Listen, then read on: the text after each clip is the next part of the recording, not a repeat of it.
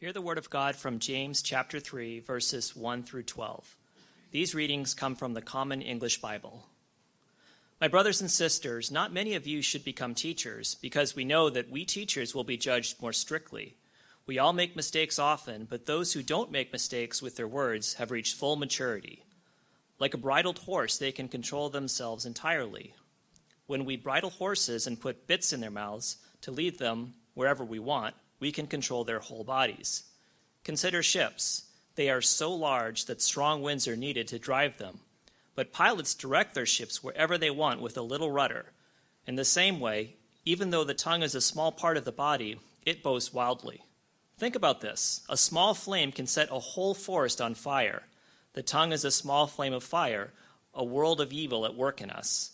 It contaminates our entire lives. Because of it, the circle of life is set on fire. The tongue itself is set on fire by the flames of hell. People can tame and already have tamed every kind of animal, bird, reptile, and fish. No one can tame the tongue, though. It is a restless evil full of deadly poison. With it we both bless the Lord and Father and curse human beings made in God's likeness. Blessing and cursing come from the same mouth. My brothers and sisters, it just shouldn't be this way. Both fresh water and salt water don't come from the same spring, do they? My brothers and sisters, can a fig tree produce olives? Can a grapevine produce figs? Of course not. And fresh water doesn't flow from a saltwater spring either. The word of God for the world. Thanks be to God. Just yelled at me a long time ago. Oh. Your pack is muted. There is a switch on the top.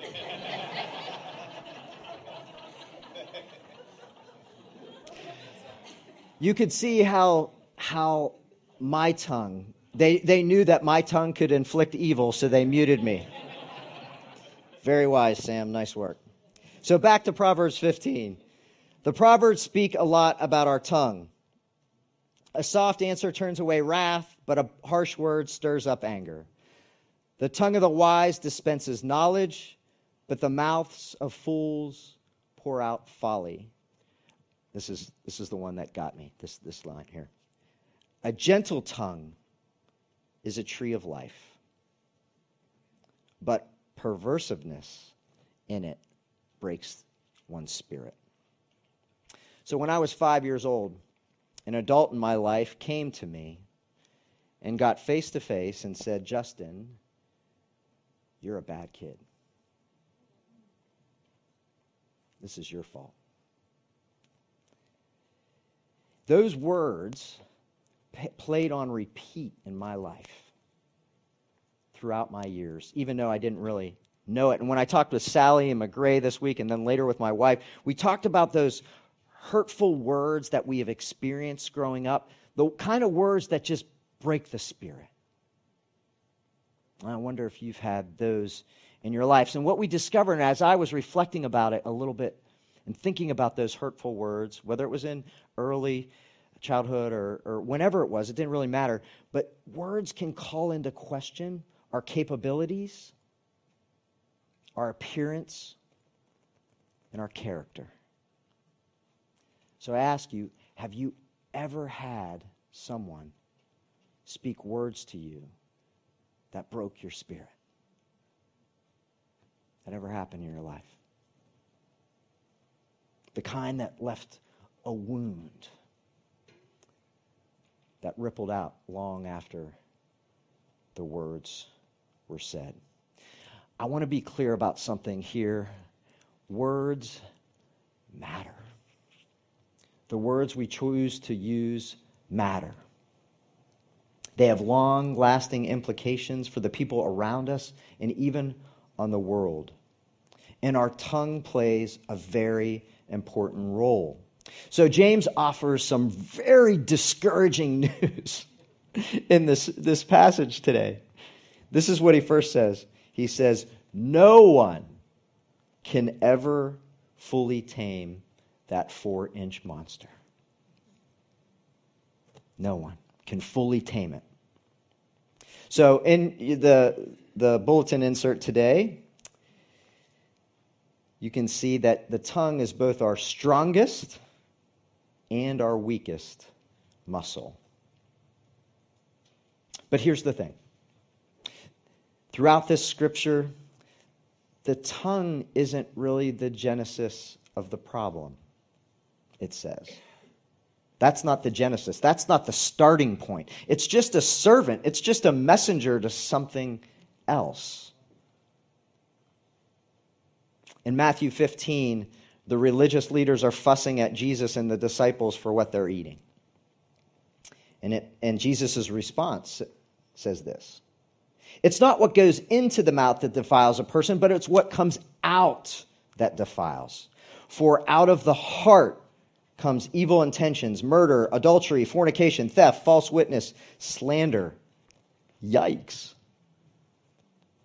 Do we have that in our hearts? I want to volunteer.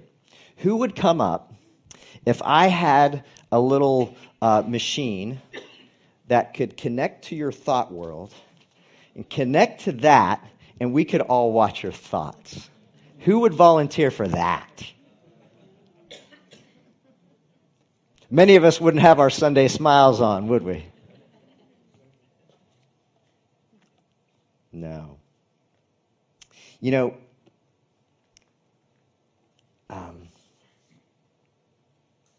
it's scary what we have in there. So this is what I want to say.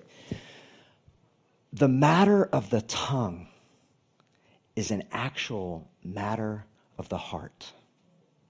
The matter with the tongue is an actual matter of your heart and my heart and our heart. Your and my tongue are going to be obedient to what's going on inside of our hearts, revealing our nature and our intentions. And so in order to guard our big fat tongue, we have to have a big fat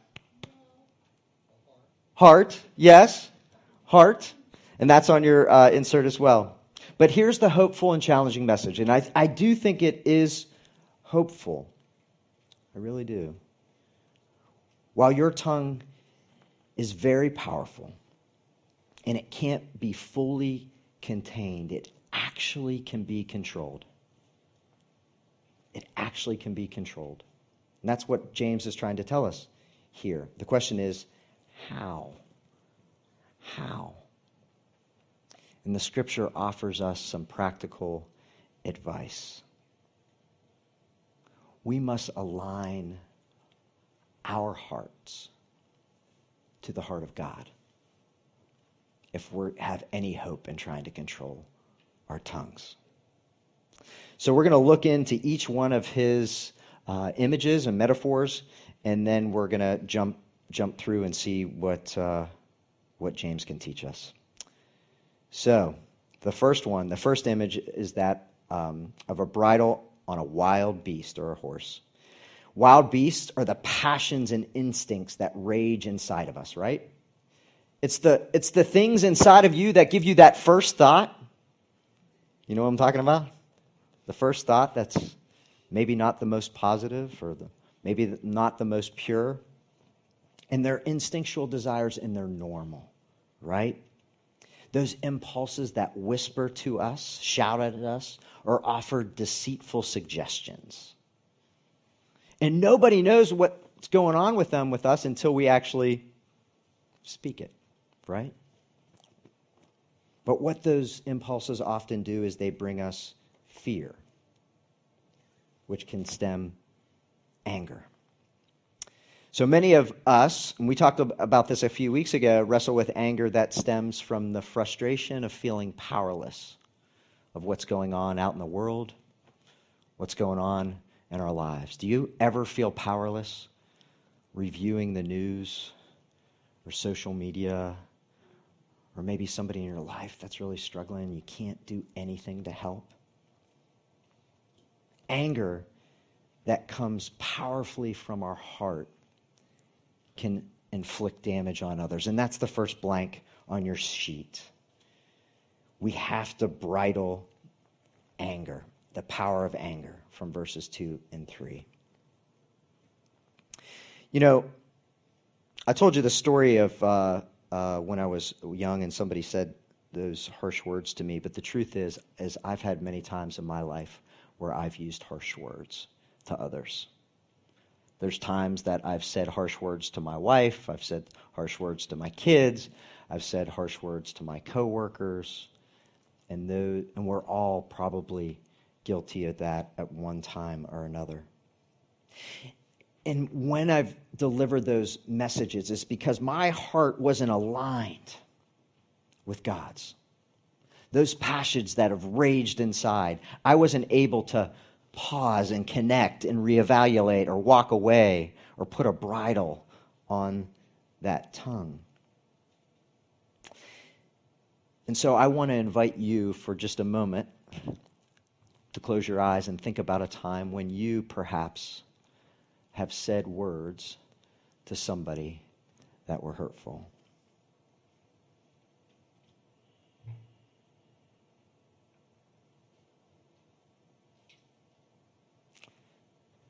Could everyone think of a time? Here's the good news. Acknowledging it, inviting God into it, you can be free from it. You might want to write down that person that you said those words to on your sheet and pray for them. And if it's something right, talking to them and asking them for forgiveness. I did that with my daughter this week. I asked her that question. When was a time when I said something that hurt you? It was not great. It's not great. But she forgave me. So that's the first one. Anger. So the second one is a ship and a rudder. It steers a large ship. Just a few weeks ago, we heard these words from Ephesians, and I think they align very well with James. It says, "Let no evil talk come out of your mouths, but only what is useful for building up, as there is need, so that your words may give grace to those who hear." You have the power to steer somebody's life in a different direction, in a positive direction, in an encouraging direction. We have no earthly idea what's going on in the people's lives that are sitting next to you right now, that are in your communities, that are in the grocery store, that are around your neighborhood, and you have the power to encourage them. And that's the second bullet, the power of encouragement. I had a time in my life, I was in 7th grade, I'll never forget it. I played defensive back. I was very average. Actually, I was good in 7th grade. I got average as everyone got bigger than me. And there was this football coach, and his name was Mr. Gerhardt, and he would get red in the face and yell at you. He was like a real hardcore guy. But after a particularly bad game that I had where we lost, and he pulled me into his office. And I'll try to say it. You can tell it had such an impact on my life. I wasn't getting many positive messages in my life. In fact, I was building up a body of work that would reinforce, Justin, you're a bad kid kind of stuff. But he pulled me into the office and he said, "Justin, I believe in you. I believe in you." Have you ever had somebody look at you at a critical moment in your life and give you a message of encouragement? If you have, you are blessed. Write that person's name down and tell them how much they meant to you. And if they're not around anymore, praise God for it. Praise God for how they have been in your life. This week, you can brighten the life of a loved one or a coworker or a stranger. Maybe you know somebody in your life that's going through something that you can be an encouragement to. Write their name down. Send them a text. Reach out to them this week. So that is the power of encouragement. Now Sally and I laughed when the scripture read. We didn't talk about the flame of hell too much in our meeting when we were preparing here, but the next one says, and I really love this. James refers to the tongue being a small flame that sets a fire ablaze, a forest fire. And what came to mind as we were thinking about this was gossip. Gossip can be a spark or it can be an absolute flamethrower. And that's the next bullet on your insert. It's the power of gossip. So Proverbs has something to say about this as well. This is Proverbs 16. Listen to this. I think these are super old. The wisdom in this is just amazing. Worthless people dig up trouble. Their lips are like a scorching fire. And then it says, destructive people produce conflict. Gossip alienates your friends. Now, do we have any guilty parties for gossip? I don't want you to feel bad. I just want you to be aware, all right? So, gossip can be subtle or it can be really overt. In either way, here's why we do it. The ego loves to feel morally superior over others. And so that comment that we make, that question about a coworker or somebody else, or they're not doing bad, or maybe we would say, we need to pray for Andy. Have you heard what's going on with Andy? You should pray for him, but nothing's going on as far as I know, just to let you know. Our ego wants to lift ourselves up sometimes and subtly have other people be lower than. It's human nature, but it's not from God. So here's a few ways to safeguard from gossip. When you feel the urge, ask yourself, would I say this if they were standing right next to me? That's a good indicator. Second, don't triangulate. Hey, Sally, I got to talk to you about somebody later on. Somebody on staff. What Sally could say is, why don't you go directly to them? And if somebody tries to pull you in, people will figure out pretty quickly if you say, you know what, I think you ought to talk to them directly. I guarantee they won't come back trolling for gossip.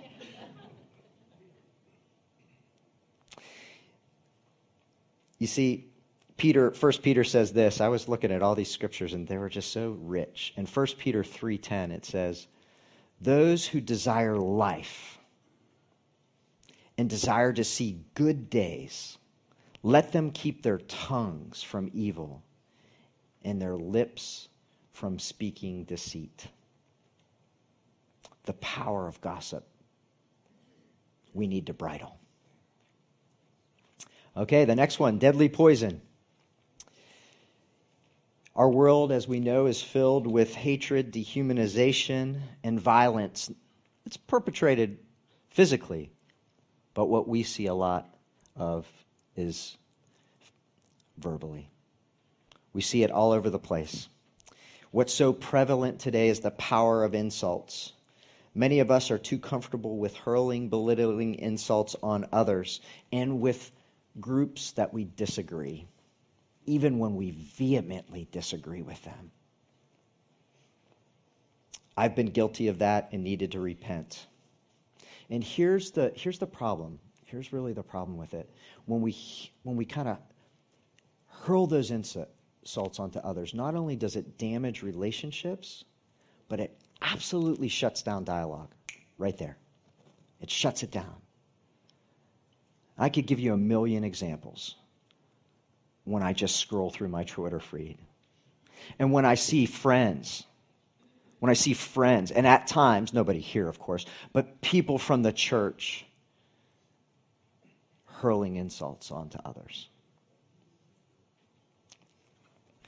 James is inviting us to something different. That doesn't mean we don't dialogue. It doesn't even mean we don't get angry. It just means we got to do it differently as people trying to follow in the way of Jesus. James says the tongue is a restless evil full of deadly poison. With it, and here's the problem, here's the big deal. With it, we bless God. And then on the other side, we curse somebody who's made in the divine image of God. And that's what James is saying. The problem is when we hurl insults on somebody who bears the divine mark of God, it's in some ways hurling insult onto God in some way. So, here's my encouragement to you and to me. Put it in your drafts box. Don't hit send. Don't tweet it or tweet it and delete it. You know what has helped me tremendously? Unfollowing people. Hiding them. You can snooze them for 30 days or you can snooze them forever. If it's going to stir up the passions inside of you, get rid of it. Get rid of it. Unless you want to have a meaningful conversation with someone. Because the person for whom you feel moral superiority and the person who you are hurling insults on, they bear the divine mark of God. I know it's hard. The last one is brackish water. And it's the final image that he uses about the tongues. And he says, from the same mouth come blessing and cursing. My brothers and sisters, this ought not to be so. Does a spring pour forth from the same opening both fresh and brackish water? Can a fig tree, my brothers and sisters, yield olives or a grapevine figs? No. No more can salt water yield fresh. You can bless others and you can lift them up. You can speak words of love and positively impact their life. And by so doing this week, you're going to make God's love real. But you also, and we all know it, have the equal capacity to spew toxicity, hurt, things that cause resentment and harm and anger. We're a mixture of darkness and light, and Jesus can handle that. That's the good news. The positive and negative. Jesus can hold it. Acknowledging that it's there is a really good first step. Because the matter of the tongue is a matter of the heart. If your tongue is out of control, you got to look inside because your heart is not in alignment with Christ. So, what do we do to try to stay in alignment? And this isn't rocket science. It's just not. It's very simple, but it's not easy. To stay in alignment with Christ, we first must confess the way we've fallen short. Just confess to God. Maybe confess to a friend. That makes it more real. Confess to somebody and say, I've fallen short in this way. And I want to change because Jesus forgives us for our words. And here's the other thing. Can also heal us from the wounds that we're walking around with when people have inflicted hard words on us. Confess. Second, acknowledge what's there. Acknowledge the raging desire, the raging impulses, all of those things. Acknowledge what's there. John 15 says this. Remain in me, and I will remain in you. A branch can't produce fruit by itself, but must remain in the vine. Likewise, you can't produce fruit unless you remain in me. And that's the last way to remain in God, is connected to the vine. And we do that through those little scriptures at the bottom. We do it by praying daily and asking God to bridle our tongues, to build others up, and to make God's love real.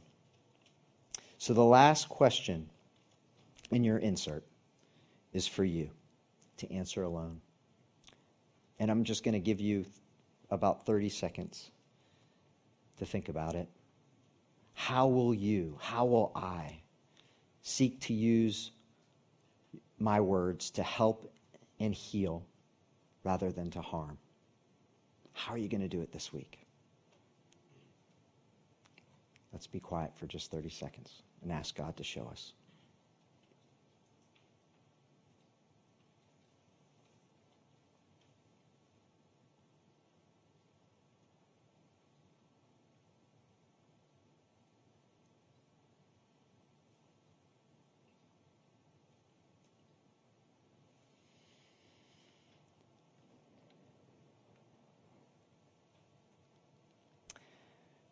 God, we give thanks for being together, for the reminder that our alignment with you helps us speak encouragement. Help us to remain in you this week through love, through remembering who you are, your grace, and your call in our lives. Help us to remain committed to one another, and help us to be the people that you want us to be. May we confess, may we be aware of your heart, and may we remain in you. And we ask these things in the name of the Creator God, who loves us so much, the Redeemer Jesus, and the Holy Spirit who guides us. In these things we pray. Amen.